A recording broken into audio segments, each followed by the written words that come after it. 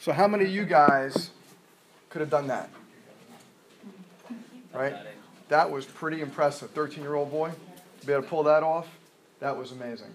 I have watched this talk a number of times. You could actually study his talk the way you study like Zig Ziglar and Tony Robbins, and he has so many gems in that talk. It is astonishing.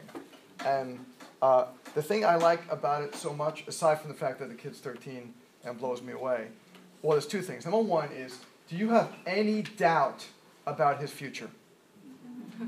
Is this kid going to be one of those kids who are shooting up his friends, going into a place with a couple of, Uzis and just blow people away? Is that this kind of kid?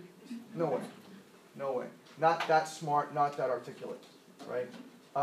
Is he the kind of kid who's probably going to be getting adjusted? I would think so. Really educated, taking good care of himself. I would think that if he's not getting adjusted currently, he probably will get adjusted, right? So at least that's my, I can construct these little stories in my head. I'm allowed. But I look at that and I'm like, the future, if all the kids out there were like this, then I would feel really confident about the future.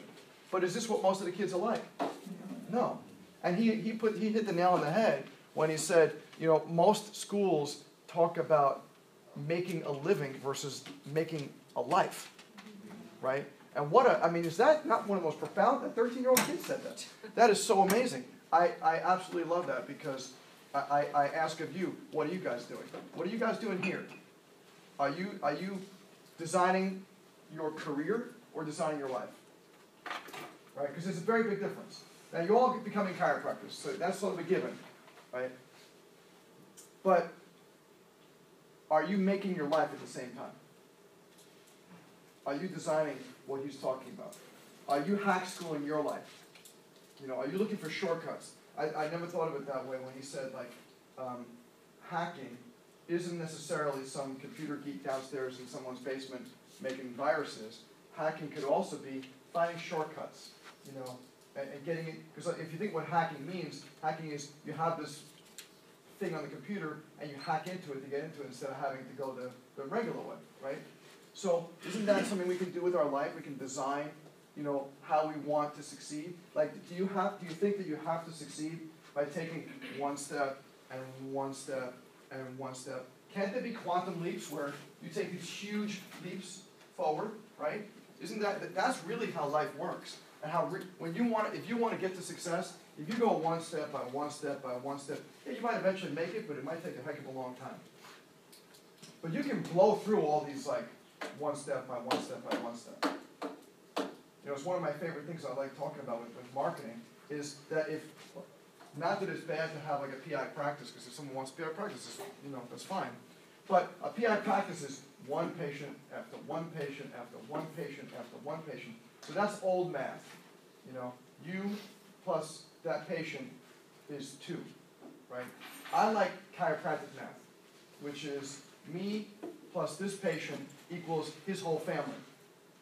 So 1 plus 1 equals 5, right? Not 1 plus 1 equals 2, but equals 5.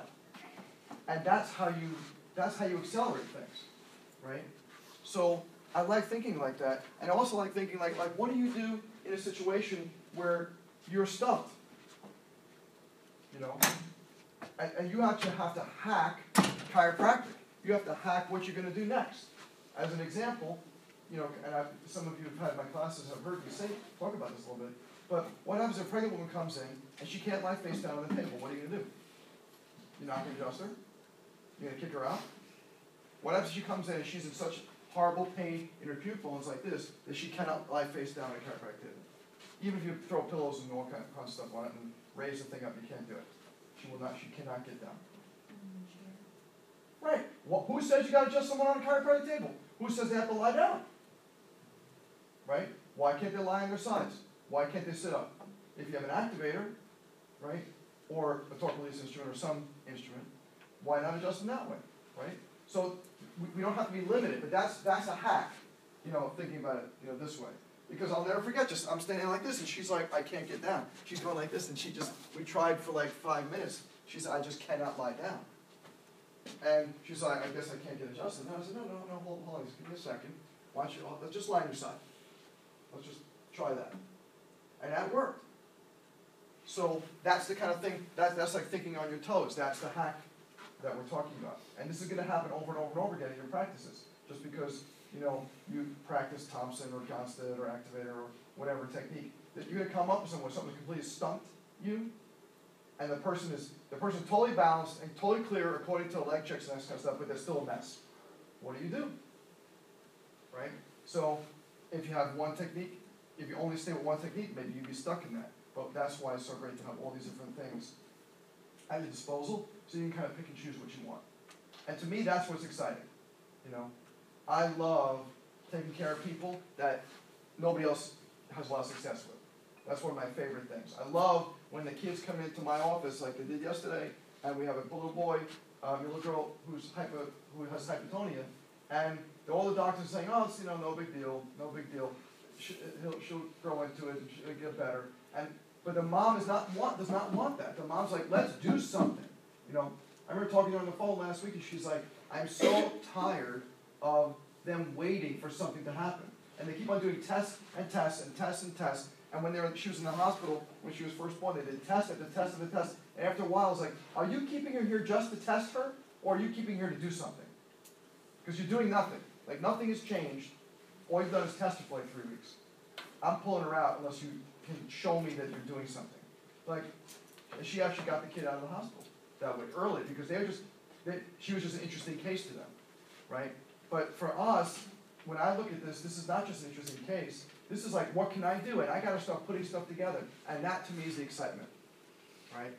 So whether it's pediatrics or sports or PI or whatever things you want to get into, I hope you guys can come up with something that excites you, so that when a patient comes in, you can start hacking in your own brain and saying, what exams am I going to do on this kid? What questions do I need to ask to get the information I want? What adjustments am I going to do with this particular child? Because the sort of adjustments that you might do for one kid might not be the right for another kid. So to come up with all these things, to me, that's the excitement in practice. When I was maybe about 5 or 6 years ago, one of my patients was doing like a book report kind of thing, and she was in high school, and she had to follow some professional for a day, so she asked me. And she said, what you do, after the end of the day of watching what we did, she said, what you do is really boring. It looks like it's the same thing over and over and over again. I'm like, well, it might look that way, but it really isn't. Because first off, every activator adjustment is different. I'm not doing the same thing. I'm adjusting what the body's telling me.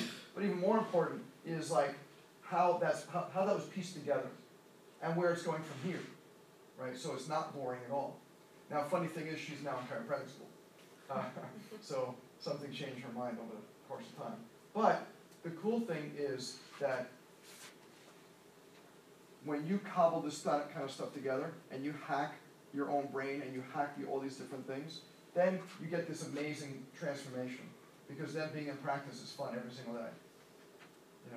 And I could talk to a lot of friends of mine who I graduated with who are not particularly enthused about being in practice, but they're just in practice because they have to be. They're like, well, what else would I do? I got a mortgage, and I got cars and a house, and my kids in college, and I got to practice, right? To me, that's not why I want to be in practice. After 25 years of being in practice, I'm just as excited or stoked, like he'd say.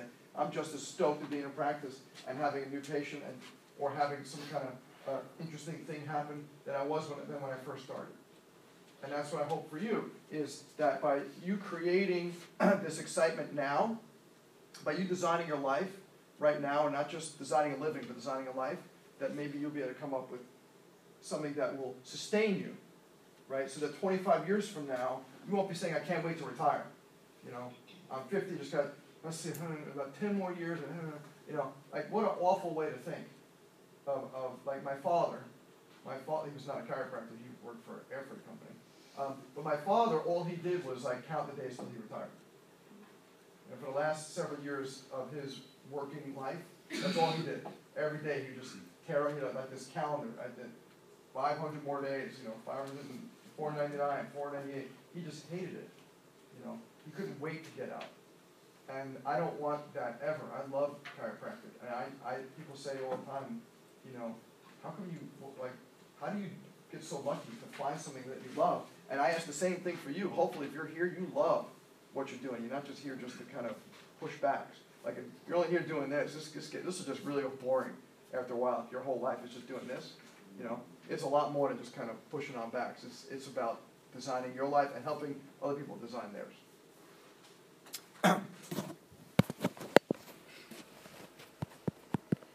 So